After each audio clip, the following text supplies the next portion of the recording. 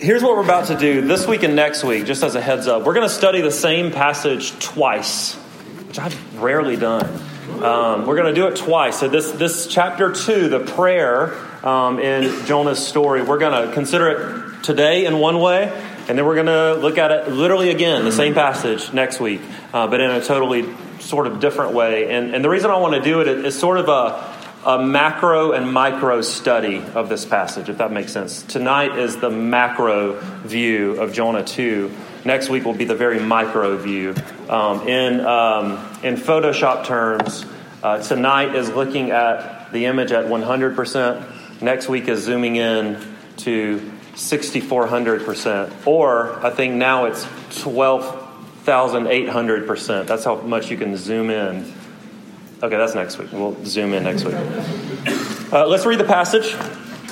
Starting Jonah at the very end of chapter 1, going through all of chapter 2. And the Lord appointed a great fish to swallow up Jonah. And Jonah was in the belly of the fish 3 days and 3 nights. Then Jonah prayed to the Lord his God from the belly of the fish, saying, I called out to the Lord out of my distress, and he answered me. Out of the belly of Sheol I cried, and you heard my voice. For you cast me into the deep, into the heart of the seas, and the flood surrounded me. All your waves and your billows passed over me. Then I said, I am driven away from your sight, yet I shall look again upon your holy temple. The waters closed in over me to take my life, and the deep surrounded me. Weeds were wrapped about my head, and the roots of the mountains. I went down to the land whose bars closed upon me forever. Yet you brought up my life from the pit, O Lord my God. When my life was fainting away, I remembered the Lord, and my prayer came to you into your holy temple. Those who pay regard to vain idols forsake their hope of steadfast love. But I, with a voice of thanksgiving, will sacrifice to you. What I have vowed I will pay. Salvation belongs to the Lord. And the Lord spoke to the fish, and it vomited Jonah out upon the dry land. The grass withers and the flowers fade, but these are the words of the Lord, and they will stand forever. One of my favorite authors, and really a kind of a spiritual giant in this country over the last century, named Eugene Peterson, passed away a few months ago. Eugene Peterson has written countless books, over 30 different books, and he was a local pastor to his congregation in Maryland for about 30 years.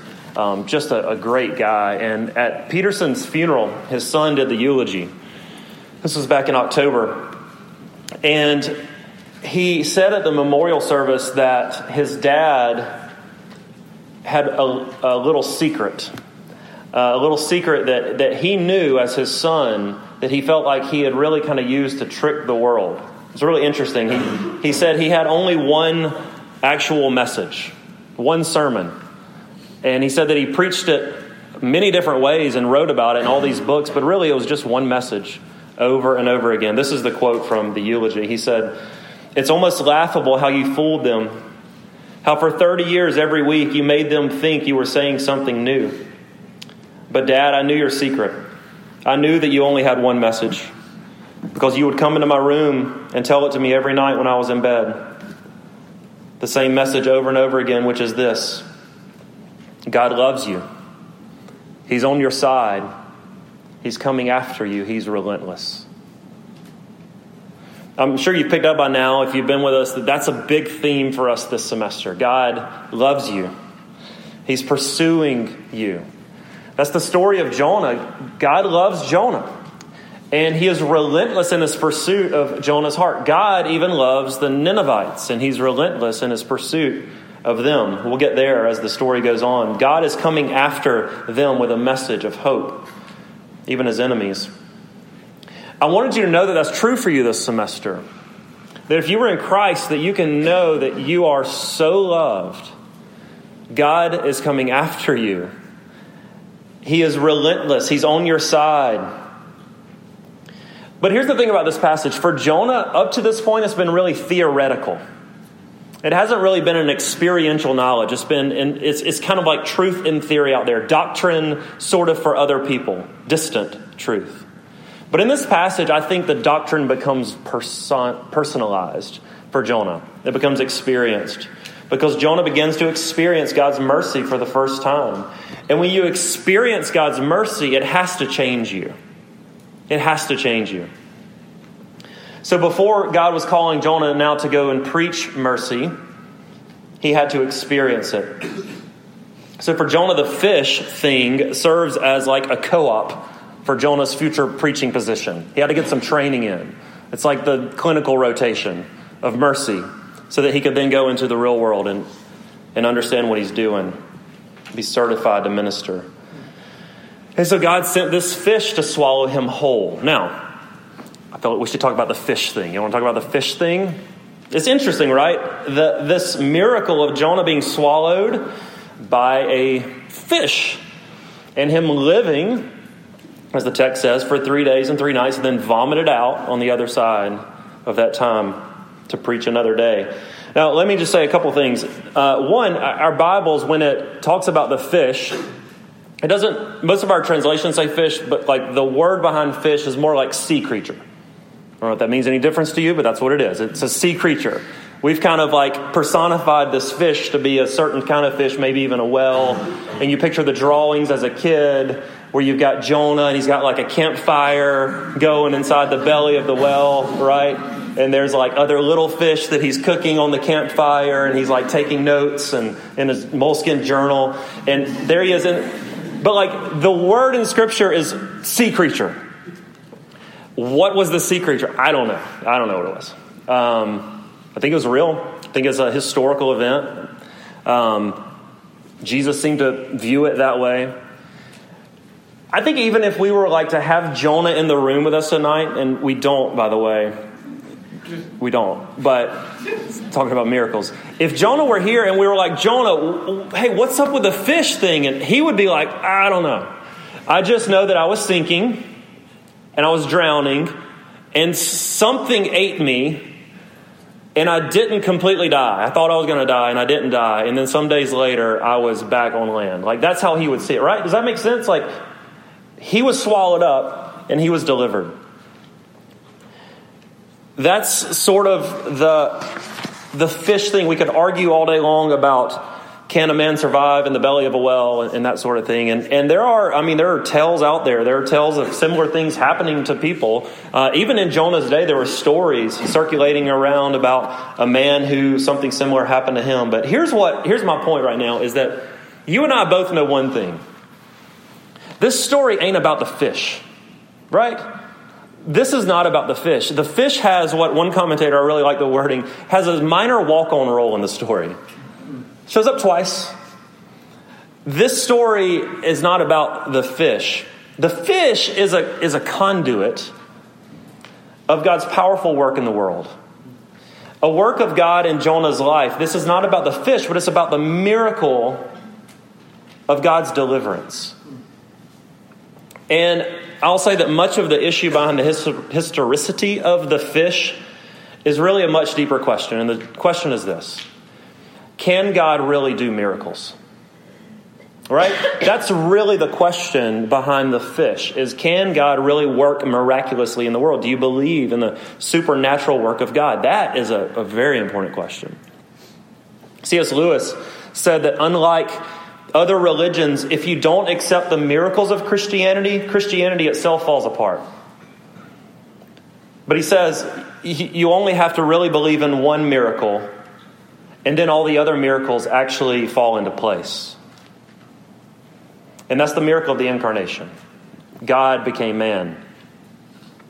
It's the most outrageous miracle in the Scriptures. It's not the fish.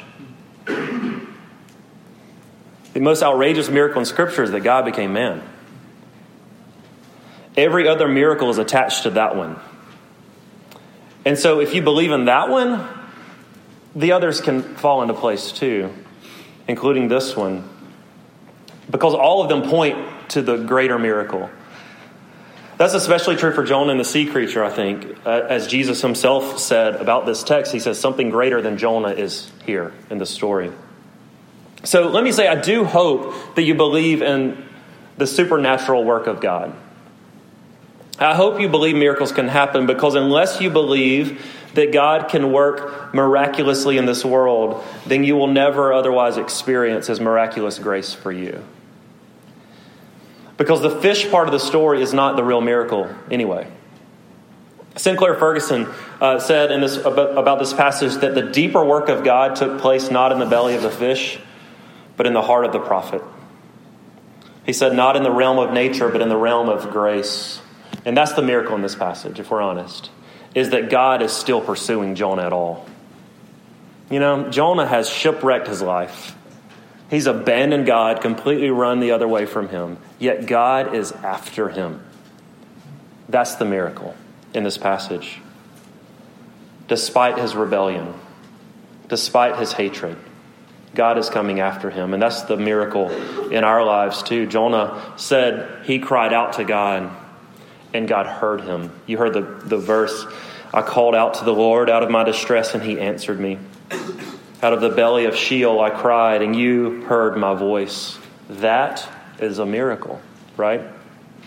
It makes me think of John Newton's famous conversion story. Newton was, of course, a sailor and a terrible man. A terrible man. He once wrote that he had, quote, the ambition of Caesar to rank in wickedness. That's what he said of himself. Newton was a sailor and eventually captain of cargo ships, including, as many of you know, he was the captain of slave trading ships. And it was on March 21st, 1748, while he was aboard the Greyhound, the ship that he was on, that this storm came. And it crashed into his ship. He was actually asleep in the boat. Sound familiar? And the storm started cutting through the boards of the ship. Water rushed into his room, woke him up. And so he went up to the deck and started helping people get water off the boat as quick as they could before it would sink. Many of his fellow soldiers died that night. And he was converted that night. He said he remembers praying a very simple prayer, Lord, have mercy. And he was struck by his own words. He had never thought to pray like that. He had disregard for God up to this point. But God had regard for John Newton. He was at work in him. And we know throughout history he was very much at work through him. Listen, God is at work even when we're running. He doesn't run. He is patient, or He doesn't run away. He runs towards us. He is patient and He is loving. He is forgiving. Keller, the name of the book that he does about Jonah that I've been reading through is called The Prodigal Prophet. And the reason he calls it The Prodigal Prophet is because he sees all these parallels between Jonah and the younger brother of Jesus' famous parable. It's really interesting to think about. The one who takes his early inheritance from his father and he runs away. Right? And he squanders his wealth in this wild living, rebellious living. Does the father abandon the son during that time? If you're familiar with the story, of course not. When he comes to his senses and he's eating the pig's food and he's like, I got to go home, and he goes home. Where's his father? His father's running toward him to embrace him. It's a picture of grace. Here in Jonah, the father is running after the prodigal prophet. Jonah cries and the Lord hears him and He intervenes and He delivers him. That's the miracle. Now we're going to go more in depth, obviously, into the prayer specifically next week. We're going to look at some of the words of the prayer. But the question behind this moment of Jonah's life is simply this. Will this grace change him? Will this experience change him? Because there's a very real difference between grace observed and grace experienced. Let me illustrate it this way. Back in December, Kelly and I got to go see Hamilton for the first time. First time. We're going to go 20 more times. It was so great. We went because you guys, many of you, were a part of that, and you sent us to go see Hamilton. It was really great. I wondered as I was preparing to go see Hamilton, and I did prepare. I wondered what the experience would be like. I really thought through this because I'm so familiar with the soundtrack, as many of you are. I've listened to that thing a billion times, and the soundtrack, from my understanding, was the play. It is the musical. All but I learned about 30 seconds all but about 30 seconds, is on that soundtrack. So I was so familiar. I knew who had each line. Like, I knew what was coming. I knew the story really well. And I wondered what it would be like to actually see it. And I thought there wouldn't be much difference, foolishly, in my mind. I thought, but it was so different, right? It was so different knowing the story and hearing it versus seeing it live on stage. The one scene that comes to mind was in the scene when Hamilton is singing Hurricane. And it's this beautiful song, In the Eye of the Hurricane, there is quiet. And he's in this moment on the center of the stage. And at first, it's only Alexander Hamilton singing. Spotlight is on him. And he's in the middle, and he's singing, In the eye of a hurricane, there is quiet. And you're just watching.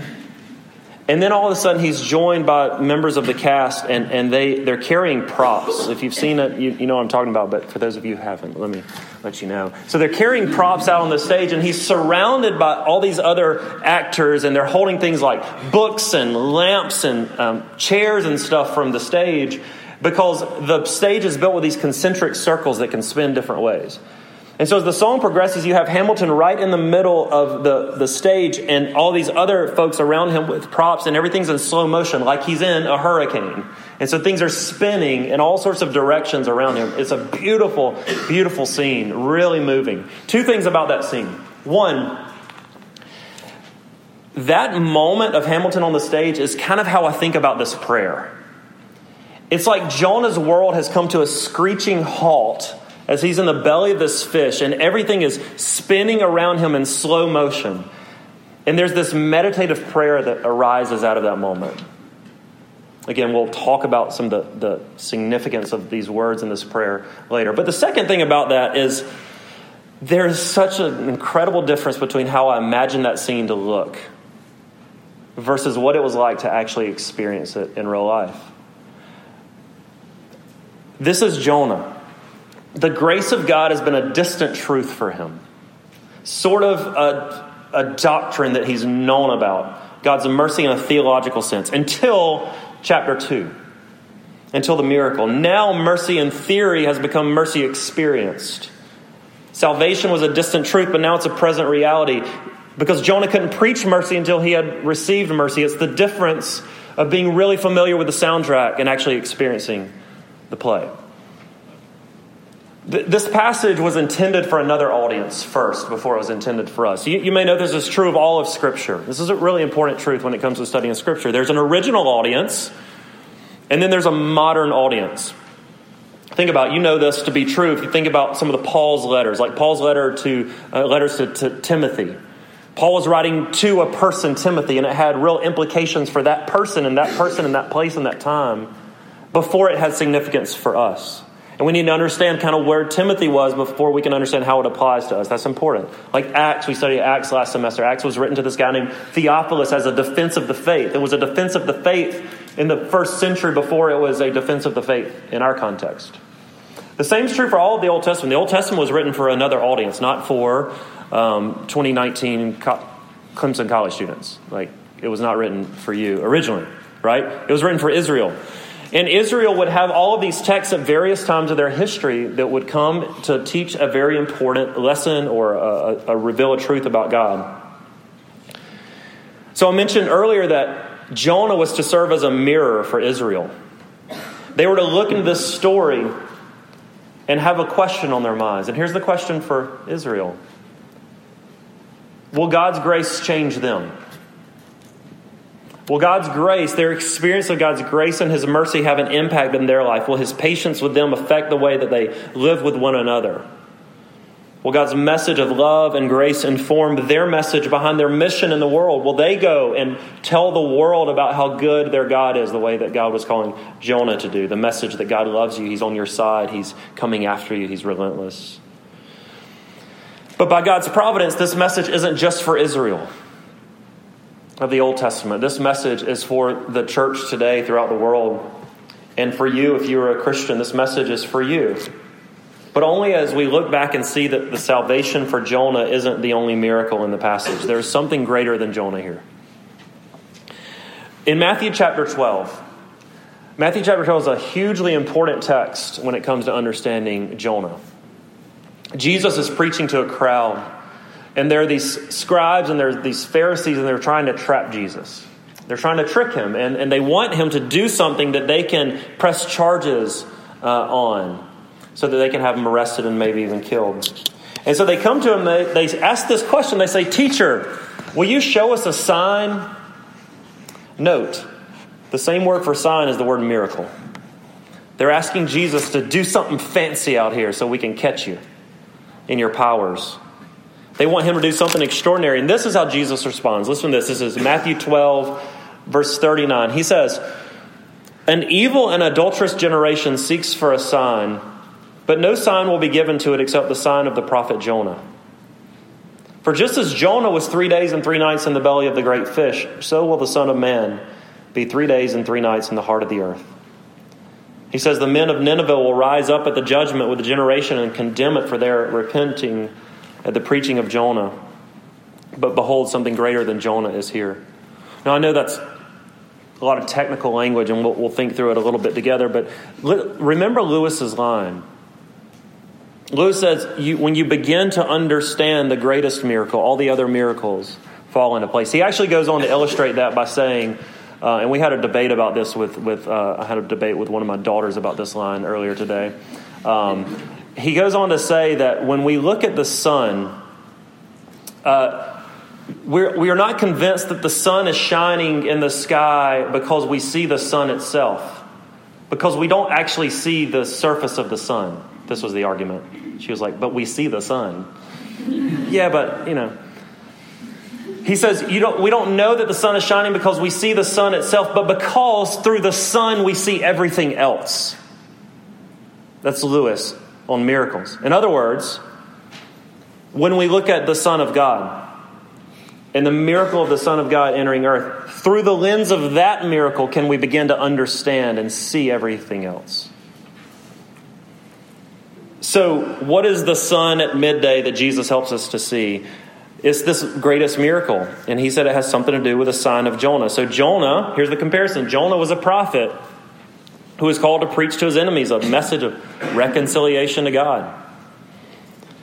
But he ran from his call. But Jesus is a prophet who is called to preach a message of reconciliation to God's enemies. And he doesn't run from his call, but he runs into the land of his enemies and loves them and serves them and lives with them, teaches them, confronts them, and then they kill him. The Pharisees were looking for a sign so that they could kill him. And Jesus says, "Here is your sign. I will be thrown into the depths just like Jonah. And as Jonah was in the deep for 3 days and 3 nights, so I will be in the depths of the earth." Now, don't get too caught up on the 3 days and 3 nights. There's a lot of technicalities in the ways that Jews would use a phrase like that versus the way it would in Jesus' modern audience. We could do a whole study about that. But it's almost an idiom. It's almost a way of saying, "I'll be 6 feet under." You know what I'm saying? Like it's a sign that they're really dead in the ground. That's the idea. And so here's the comparison. I like Keller's words here in his book. He says, when Jesus calls himself greater than Jonah, he refers to the 3 days and 3 nights of Jonah in the deep. For on the cross, Jesus recapitulates the suffering of Jonah, but to an infinitely greater degree when he cries out, my God, why have you forsaken me?" Jonah went into the depths of the sea in order to save the sailors, but Jesus went into the depths of death and separation from God, hell itself, in order to save Jonah. Jonah is crushed under the weight of the waves and breakers of God's waters, but Jesus was buried under the waves and billows of God's wrath. Jesus said that something greater than Jonah is here because Jonah was brought out from the depths through a great miracle, yet a greater miracle happened on Resurrection Sunday when Jesus was raised from the dead for our salvation. He was delivered from death so that you and I actually could live with him. That is the greatest miracle, y'all. That's the one that makes sense of everything else. The miracle that God loves you. That he's on your side. That he's coming after you and he's relentless. And he's come after you through his own Son who lived for you, died for you, rose from the dead for you. This is the miracle. that gives light to everything else. And so we have to ask the question. We ask this question as we think through some of the application tonight. If you know that you were once an enemy of God too, because of your sin and your rebellion and your running, and you've received this message of reconciliation, how has that grace changed you? How has it changed you? We see very soon in this story that Jonah's repentance in this passage seems like kind of repentance. He's changed, but how much has he changed? It's hard to say. We'll get into those passages. But what about you and what about me? I took our girls over Christmas break to see the new Grinch movie.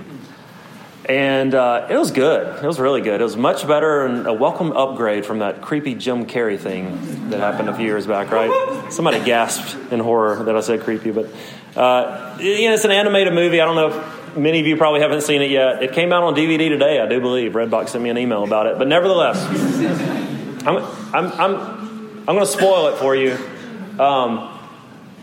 The Grinch's heart grew 3 sizes. I know. Okay, that's the spoiler. Here's what happens at the end. You know the story, and this one's like a lot more close to the books, I think, than the others have been. But there's this, let's just say there's this little girl. There's this little girl in the story who's very kind to the Grinch. And she is gracious to him. And in the end, he ends up going to this big Christmas dinner party in her home.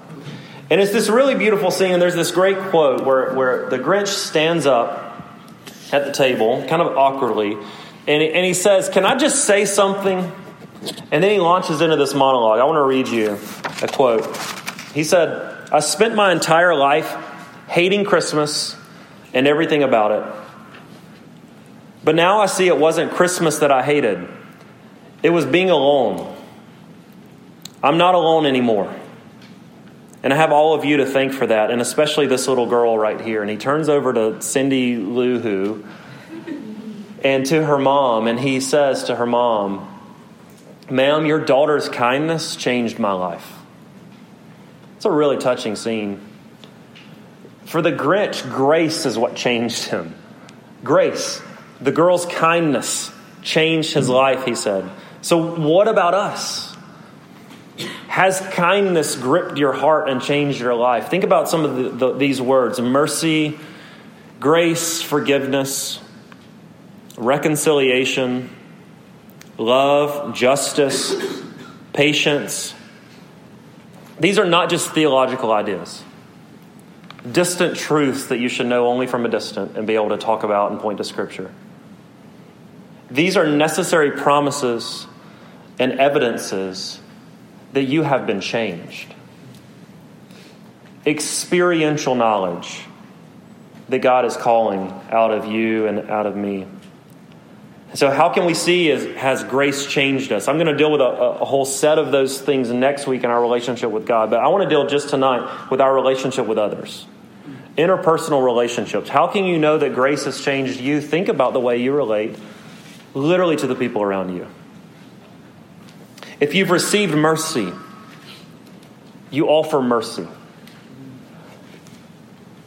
Partakers of grace become dispensers of grace. You don't look down on others with judgment, but with compassion. You don't see yourself as better than the people around you, but you see that you are in desperate need of salvation from God on high, and He came after you. If you've received forgiveness, you are much quicker to forgive others.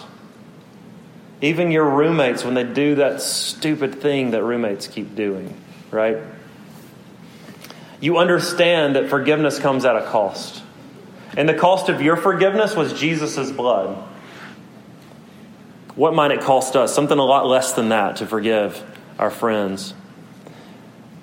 It doesn't mean forgiveness is easy. It's never easy. It wasn't easy for God, right? But forgiveness is one of these things that has to come out if we are forgiven. Let me give another John Newton quote. He says, "Whoever is truly humbled will not be easily angry, nor harsh or critical of others. He will be compassionate and tender to the infirmities of his fellow sinners, knowing that if there is a difference, it is grace alone which has made it. He knows that he has the seeds of every evil in his own heart. And under all trials and afflictions, he will look to the hand of the Lord and lay his mouth in the dust, acknowledging that he suffers much less than his iniquities have ever deserved. To put it simply, forgiven people forgive people. Loved people love people. Found people seek to find people.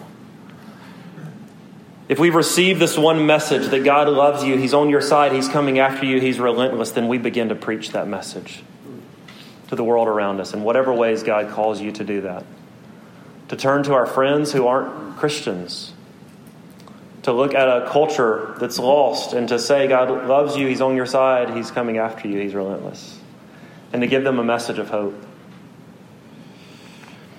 I'll end with this thought. If any of this is convicting to you, then good. Because it is for me. Like, if this is hard for you, if you're just kind of going through like,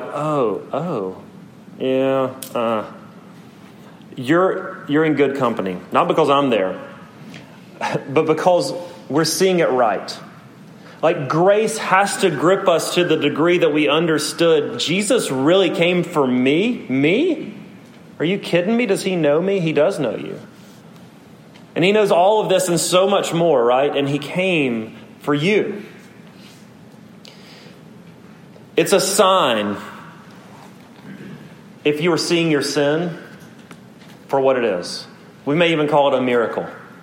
That God would allow you to see areas in your life that aren't honoring to him. It's a sign that God is at work. As I've thought through this message this week, I've had to think through these same things and others of where I've not been patient. Where I've not loved, even the people I love most in my own home. I'm not living with my wife in the most understanding way. I'm not patient with our girls when they just don't get on my schedule or don't do things the right way. With many of you, I'm not patient enough with you. I don't love you well. Think of all the different people that I ignore in my life and walk by who are hurting. God's grace has to grip us to evaluate our relationships in light of how we have been loved. And so if you're with me in that, let me encourage you with one more part of John Newton's testimony. I know I got a lot of Newton in here this week. But one more part of his story. And this is a hard part of his story to wrestle with. You know, John Newton, sometimes we tell the story about Newton like he believed in Jesus, his ship was sinking, and then he left the slave trade industry. He didn't. He continued to trade people, buy and sell human bodies for a living for years after he became a Christian. Sanctification is a process and one that he grew in, and years later he would write about how he would shake with terrors over what he did, even in his Christian life, in the slave trade industry. And of course he was changed to the degree when about 10 years later he started really working with William Wilberforce and the other folks to really work toward the abolishment of slave trade in the British Empire. But I'm encouraged by that testimony to agree. Hear me rightly in this. God was at work in that man. He was at work in that man, making him more and more like Jesus so that he could do good work in the world. And through that work, he had to see areas in his life that he had to repent of and work through in his own heart in order to impact the world around him. That is our story. That is our story. If you are in Christ and he's showing you areas in your life that need to change, that's a miracle, isn't it? It's a miracle that you are so loved, that God would send those things into your life so that you would turn to him and that I would too. I'll close with this final quote from Newton. Famous quote when he said, "I am not what I ought to be. I'm not what I want to be. And I'm not what I hope to be in another world. But still, I am not what I used to be. And by God's grace, I am what I am." Would you pray with me?